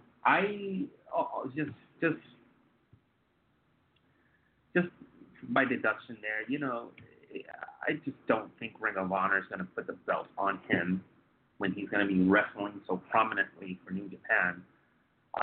So I always had Matt Taven coming out of this one. pay-per-view with the belt. So I'm giving the win to Matt Taven. Could it be a draw? I mean, the outcome is still going to be the same as far as who's champion. So that's where I'm going with Matt Taven. I know you said draw. Fine. Just jot it down for our little competition that we have with these pay-per-views. But I'm going to say something here. Ring of Honor has lost a lot of steam from a year ago versus today. And I was really thinking about this, and they're the victim. They're a victim of AEW. AEW has really taken up a lot of space as the number 2 promotion, and it has hurt Ring of Honor. But Ring of Honor themselves didn't do themselves no favor by not putting that belt, their main belt, on Marty Scurll. I would have done it in Madison Square Garden, but I know we disagree. So they're still building up stars and stuff like that, and like our friend Jeremy said last week, the owner of Ring of Honor he's just not throwing. He's not going to put tens of millions of dollars into this. So it's always going to be small scale. To me, the fan base and the buzz was there leading up to New York City, but it certainly has lost steam since. And I've got to say that, honestly, it falls on the champions and it falls on the promotion itself. But overall, it's just Matt Taven is not setting the world on fire. Let me just put it that way. Okay? So I disagree with the title run. I think this was a big mistake. And once Marty is gone, they're really going to feel it, because now you've lost a major player. And quite frankly, not everyone else here is going to fill those shoes. Yeah, you can build up Rush. You better hope to God that Jeff Cobb stays there, although everybody else is going to try to pull him. Or you need to really do something with Matt Taven to, send him into the stratosphere as far as status. But that's what I got to say about Ring of Honor. They need to do something. Well, let me ask you this one. Do you think that can start with this weekend, with Best in the World, where you have guys like Roosh and Dragon Lee, the guys who could be the future of this company? I believe so. I think so. And Flip Gordon, guys like that. Certainly, that's why I picked the Lifeblood, because I think they're the future. And we just they've got to do something to regain that buzz that they had when the Elite was with them, because they certainly went down several levels. And I do think that AEW has taken up so much of that attention that there's only so much attention that the IWC is going to give out, right? But AEW is taking up so much. The WWE still controls a large chunk. New Japan is doing things that are above and beyond. NXT is the number 1 wrestling promotion. Well, I guess the wrestling show in the world. So, to me, I just think Marty Scurll, he is your most over, most popular, most selling, most. He should have been the champion. If you didn't go that route, I think some reassessment and realignment needs to be done with the Ring of Honor, and they need to do it now. They need to start now. I don't disagree with you. I digress. No, you're believe me. We have enough time. You're allowed to. I think the thing with the whole thing with not putting the belt on Marty, I was sort of surprised by that. I really figured coming out of the Garden, because of the fact that everybody had left Marty, I really figured that this was going to be his time. I was surprised when Taven ended up winning this. I think it's still too early to tell if he was the right guy, but like you said, and I think it's a valid point. When Marty leaves, then we'll see what truly Ring of Honor can do. But I want to get quickly now into some Impact, because In addition to talking about Best in the World and Fyter Fest and the G1 Climax, we have another pay-per-view coming up next week. And Cruz, you will actually be in Dallas for this one, if I'm not mistaken. Yep. Front row. I'll be there in front row, man. I am talking about Slammiversary. And the card so far is getting built, and we're not going to do our predictions now. We'll do them next week. But just quickly want to go over the matches that we have now. For the Impact World Championship, obviously we knew this one was happening. Brian Cage takes on Michael Elgin. For the Impact X Division Champion, I think this could be one of the best matches of the night. Rich Swann takes on Johnny Impact. Moose takes on Rob Van Dam in a singles match. In a four-way Monsters Ball match for the Impact Knockouts Championship, Taya Valkyrie puts her belt on the line against Rosemary, Su Yung, and Jessica Havoc. And for the tag team titles, LAX, Ortiz and Santana take on the Rascals. And supposedly I heard through the grapevine that the other match that's going to be added is going to be an intergender match between Callahan and Tessa Blanchard. Yeah. Now, I don't know if you heard who was it? Chris Van Vliet, who will actually be on the show, which actually I'll get to that towards the end of the show. Did you hear Chris Van Vliet's most recent interview he did with Eli Drake? No. They were talking about, because obviously people don't know, Eli Drake got fired from Impact Wrestling basically for a match, an intergender match he was supposed to have with Tessa Blanchard. I want to not go into this too long, but Cruz, what are your thoughts on the whole intergender wrestling? Are you a fan of it? Not a fan of it? What are your thoughts? I'm a fan of it. This is all performance based, not competition based to me. So if it's executed fine, if it's executed well, if the story sort of somehow fits, and there's the allure or is allure the right word, or I guess the impression of some sort of athletic competition and fairness in that regard, I'm okay with it. I'm fine. To me, again, this is not the MMA. This is not boxing. This is not the NFL. This is not college football. This isn't strongman competitions or all that bullshit. So I don't pretend like it is. So oh my God, a guy fighting a girl. Yeah, you're performers. You're performing with each other for our entertainment. So I'm okay with it. It's good. It's fine. Tessa versus Sammy. just this was Sammy's hardcore edge. Tessa, she's tough as nails. Is she that tough? Heck, run with it. We'll find out. Because she's been doing so good. I'm so a fan of hers. What can I say?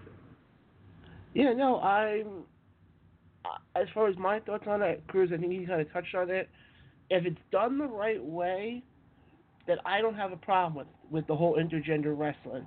It's when it's not done the right way that I sort of have a problem with it. But as far as Callahan and... what was it? It is cringe. It is, because I've seen some matches that went the extreme opposite way, where it wasn't competitive, where the guy was dominating the woman and beating her down and kicking her, and I couldn't help but think, man, this looks like domestic violence more than a wrestling match. Yeah, that's the one. The one thing I was thinking of. Yeah. So we're not unique in that sense. So. No. As long as it's done right. Yeah, I think that's the big thing we want the fans to take from this is if it's done the right way and you have two people in the ring who can tell a good story, then I'm all for it. But it's when you start getting to it being hokey and very cringeworthy, it kind of gets uncomfortable for a bit. But let's jump quickly now. I'm going to go back to WWE for a second. Not talking about the main roster. Talking about NXT tonight. And I want to start off quickly because we do have about 15 minutes left in the show. I want to start off quickly with the main event of the evening, and that was Io Shirai taking on Shayna Baszler for the NXT Women's Championship inside a steel cage. To me, this match. I mean, there's nothing you can say about this match. I think what this match will be remembered for, if anything, is the ending. Is also now we have a heel in Io Shirai.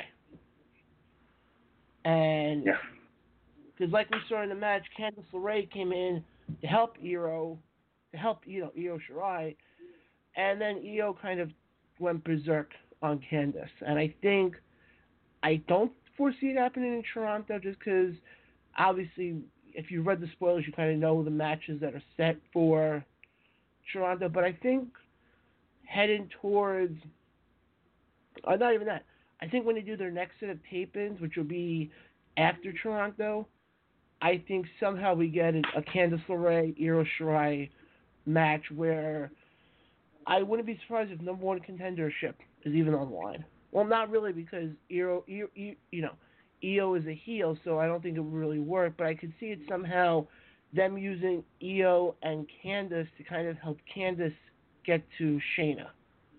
But what are your thoughts on the main event tonight? They're doing an excellent job of extending the storyline in ways that just adds chapters that are progressively more interesting. And this little turn now, kind of unexpected, welcomed. I'm surprised. I was enjoying that match before I got on with you.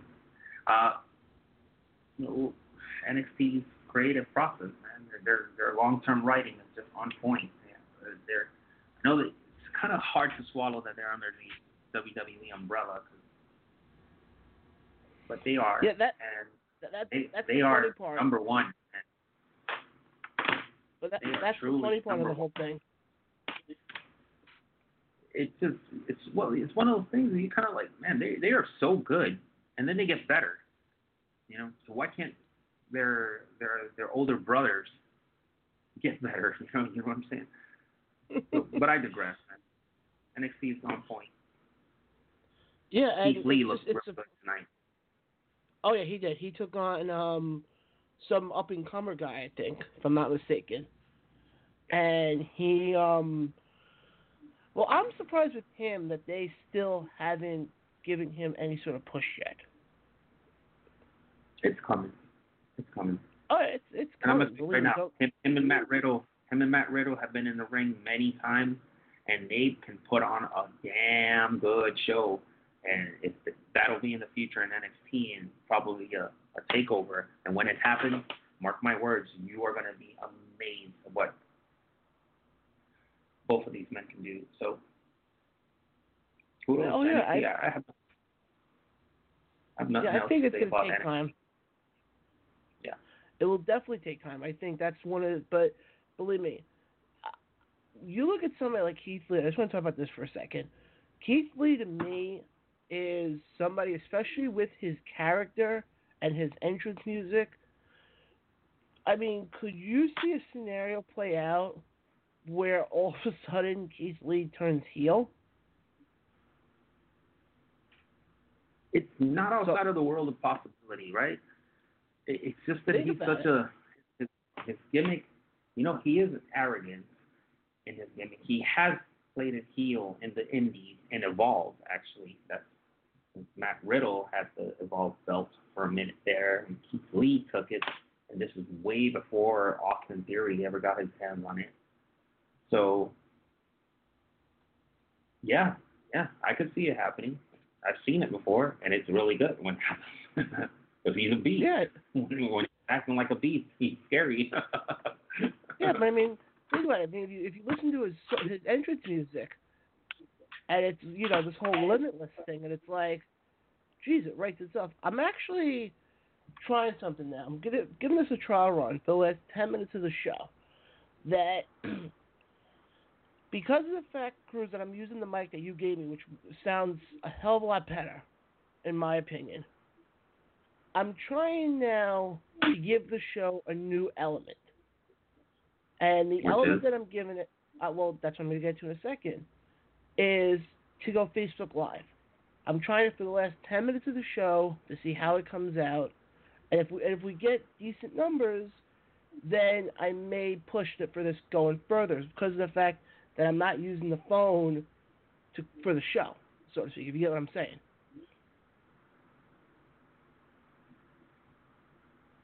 Just to me, it adds another element to the show. So what we're going to end up doing eventually down the road, it may even be as far as next week goes, is one of the things I know I want to try to still do is I want to still create a Comeback Wrestling Facebook page. Have not been able to do that yet. Once I set that up, I think then going Facebook Live from the page would make a hell of a lot more sense. But for right now, I'm trying to do my personal Facebook page. So if you're friends with me and you're listening, just go to my page right now. You can actually watch me do the show, but you can still hear the whole show. So I just want to give a shout out to a few people who are watching us right now. I want to hear. Let me just go through. Mitch Sherman is watching. The other admin from the Powerbomb group is watching, and just a few other people here and there. But thank you guys for for tuning in. But crew, let's get back to NXT and the wonderful world of wrestling. But as far as when it goes with NXT, I laugh that you look at a company like NXT that is under the same umbrella of the WWE, yet it's like night and day. I mean, I get excited to watch NXT. I don't remember the last time I was excited to watch Raw or SmackDown. Well, so I've got a bit of news for all the listeners and members of the Powerbomb group. My personal friends and family members, listen, and this is definitively where I stand. Once the NFL season starts up in August, expect that my Monday nights are going to be dominated by Monday Night Football. I'm not going to be watching Monday Night Raw. I could give a fuck about Monday Night Raw. SmackDown moving, I'm interested to see how that goes. If my gut instinct is correct, there are going to be heavy demands on Ronda Rousey and bigger names being on SmackDown, and it's going to be treated more like a sport. So I'm going to watch that if on Fridays. Well, given how I work so much that I don't have normal weekends like normal people. So I'm Friday night's a work night for me. I'm not out and about on a date and stuff like that. So I'll watch it for a while, but to be quite honest with you, Mondays, no. Once football kicks up, you can forget it. And that I will share with everyone because I'm really going to scale back the WWE stuff. Now, I'm far more, I'm excited to shift focus to Wednesdays. Because Wednesdays is where it's at for me with NXT, NXT UK, and 205 Live. I'm satisfied right then and there. And then if I have AEW the same day, that frees up the rest of the week except for Fridays. So that's my plan moving late summer into the fall, et cetera, et cetera. You were going to mention, give me your thoughts on what I said and future plans because we have a very busy summer of wrestling. I was going to go over all the events, all the bigger pay-per-views that are coming up in July since this is the end of June. So give me your thoughts and then let's go over some of these pay-per-views. I mean, my thoughts on what you just said, I completely agree with you. It's tough to sit there nowadays and actually watch an entire episode of Raw. Like, I will sit there, try to watch an entire episode of Raw, and usually not even by the end of hour number 2, I'm usually out cold. That's just because I usually work early on Monday morning, and I'm usually exhausted anyways. I think going further, especially come the fall, once you do get AEW on TV, I think me watching Raw is going to really diminish because also a lot of the stuff from Raw, especially the bigger moments, I can get off YouTube. So I can just watch the highlights off YouTube, or I can watch the top 10 list that they do on YouTube for Raw, and I can know exactly what happened on Raw. I think when it comes to the other stuff, I want to definitely try to get more into NXT UK, especially now with this whole Imperium versus British Strong Style war that's been going on. I definitely want to get more into that. I want to try to get more into 205 Live. I got into a lot of Ring of Honor lately. New Japan, I'm still trying to get into just because I have the app, but I still haven't figured out yet how to use the damn app yet because it's all in Japanese. So I just want to figure out. I gotta figure out how to use that. I mean, I'll give you a quick story. Mitch and I, who he's called into the show from time to time, we were contemplating. Mitch wanted to go see Extreme Rules in 2 weeks in Philly. I said, you can go have fun. I have no desire to go. Then we found out that Raw the next night will be on Long Island at the Nassau Coliseum. Yeah. But I know Manhattan Mayhem, the Ring of Honor event, I think it's going to be held a couple of days beforehand, if I'm not mistaken, at the Manhattan Center. I told Mitch, I said, I'd rather go to Ring of Honor than go to a Raw event. Which a year ago, I would never have said that. This was me a year ago, or not even that, 2 years ago. I even go back. I turn around and go, oh, Raw's coming to town. I'm going to get tickets. Now, because I know what the product has become, I have no desire to go to a Raw event. The only way you're gonna see me go to an event for if all of a sudden they have a pay-per-view at the Coliseum, like it did with Evolution, the end of last year, I'll go to a pay-per-view because those are different, those are special. But when it's something like a Raw or a SmackDown, I have no desire. Like, I'm hoping as NXT gets bigger, I'm hoping NXT does a couple of shows on Long Island. I know they do some in like southern New Jersey, by like Asbury Park and over there, but I hope eventually they do some shows on Long Island because I'd love to go to an NXT show. But I think that kind of answers the question a bit. Okay. So coming up in July, we've got at least I've got 8 pay-per-views that I would like to talk about really quick. On the 6th, MLW, Major League Wrestling, has the Kings of the Coliseum against Cicero, Illinois. The same day, New Japan, D1 Climax in Dallas. I will be there.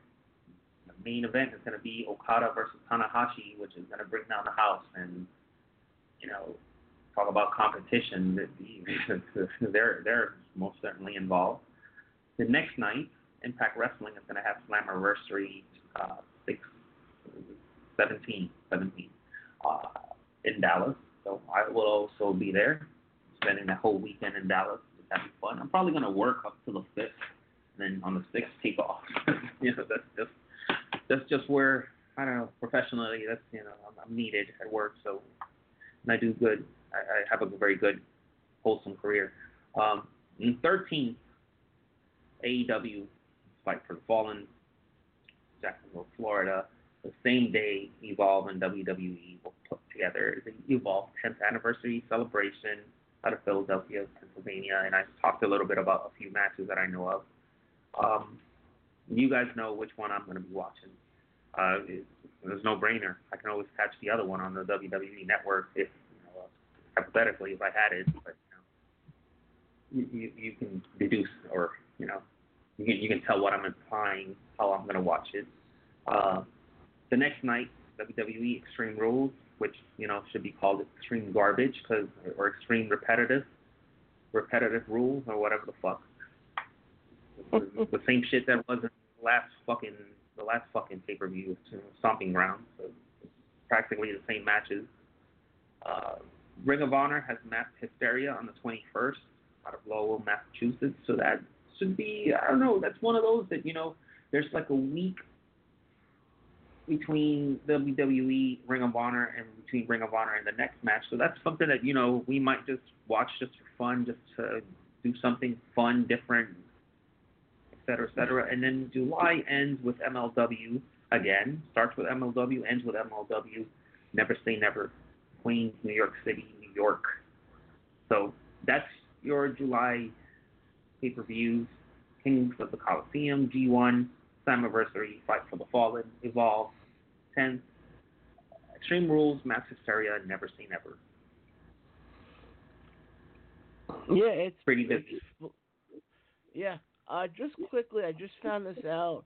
I was scrolling through Facebook quickly, and it was posted in one of the Facebook groups I'm in. Did you know that apparently New Japan is strongly decided on booking Jon Moxley versus Okada for Wrestle Kingdom 14 in 2020?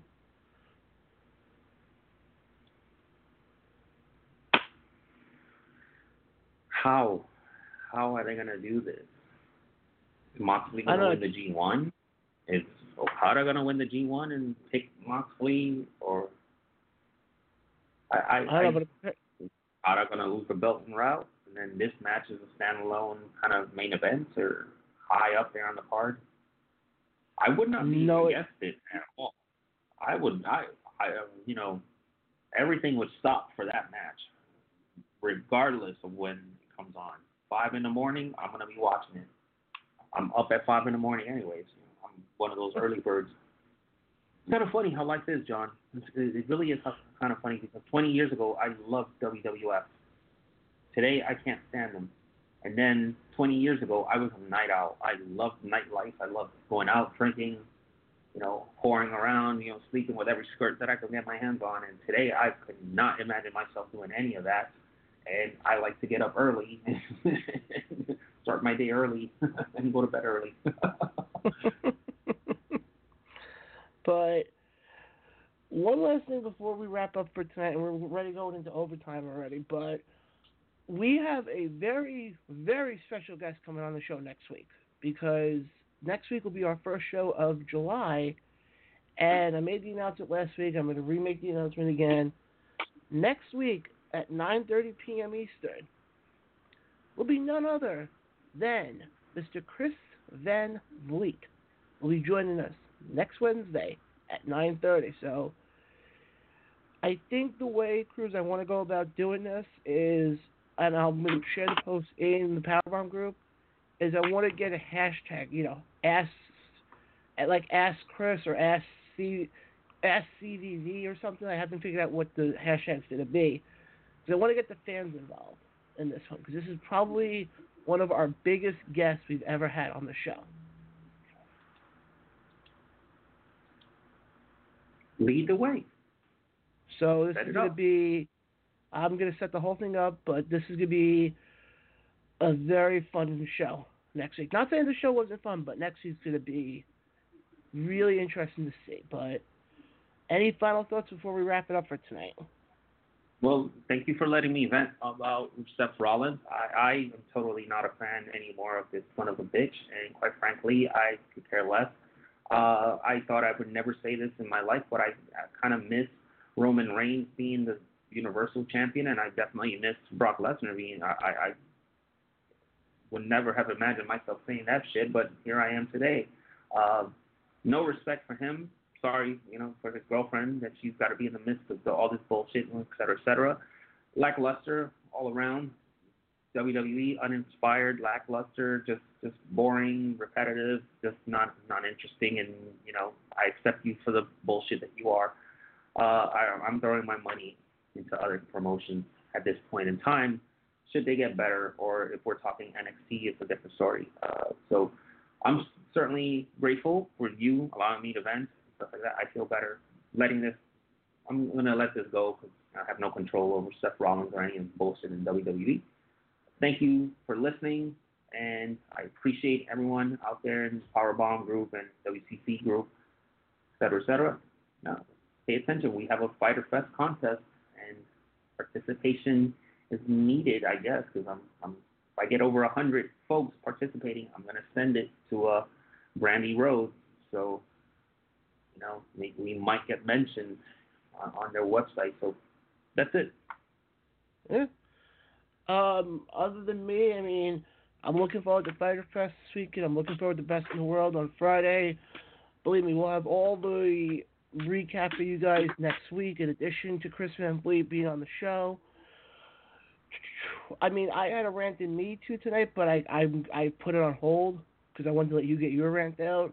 But basically, the rant I had was the WWE's fascination all of a sudden with doing these 2 out of 3 falls matches.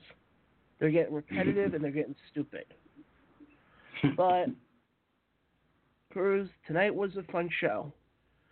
We turned the table to July, to the weeks and weeks of pay-per-views, and it's going to be a fun ride, but believe me, we will be there.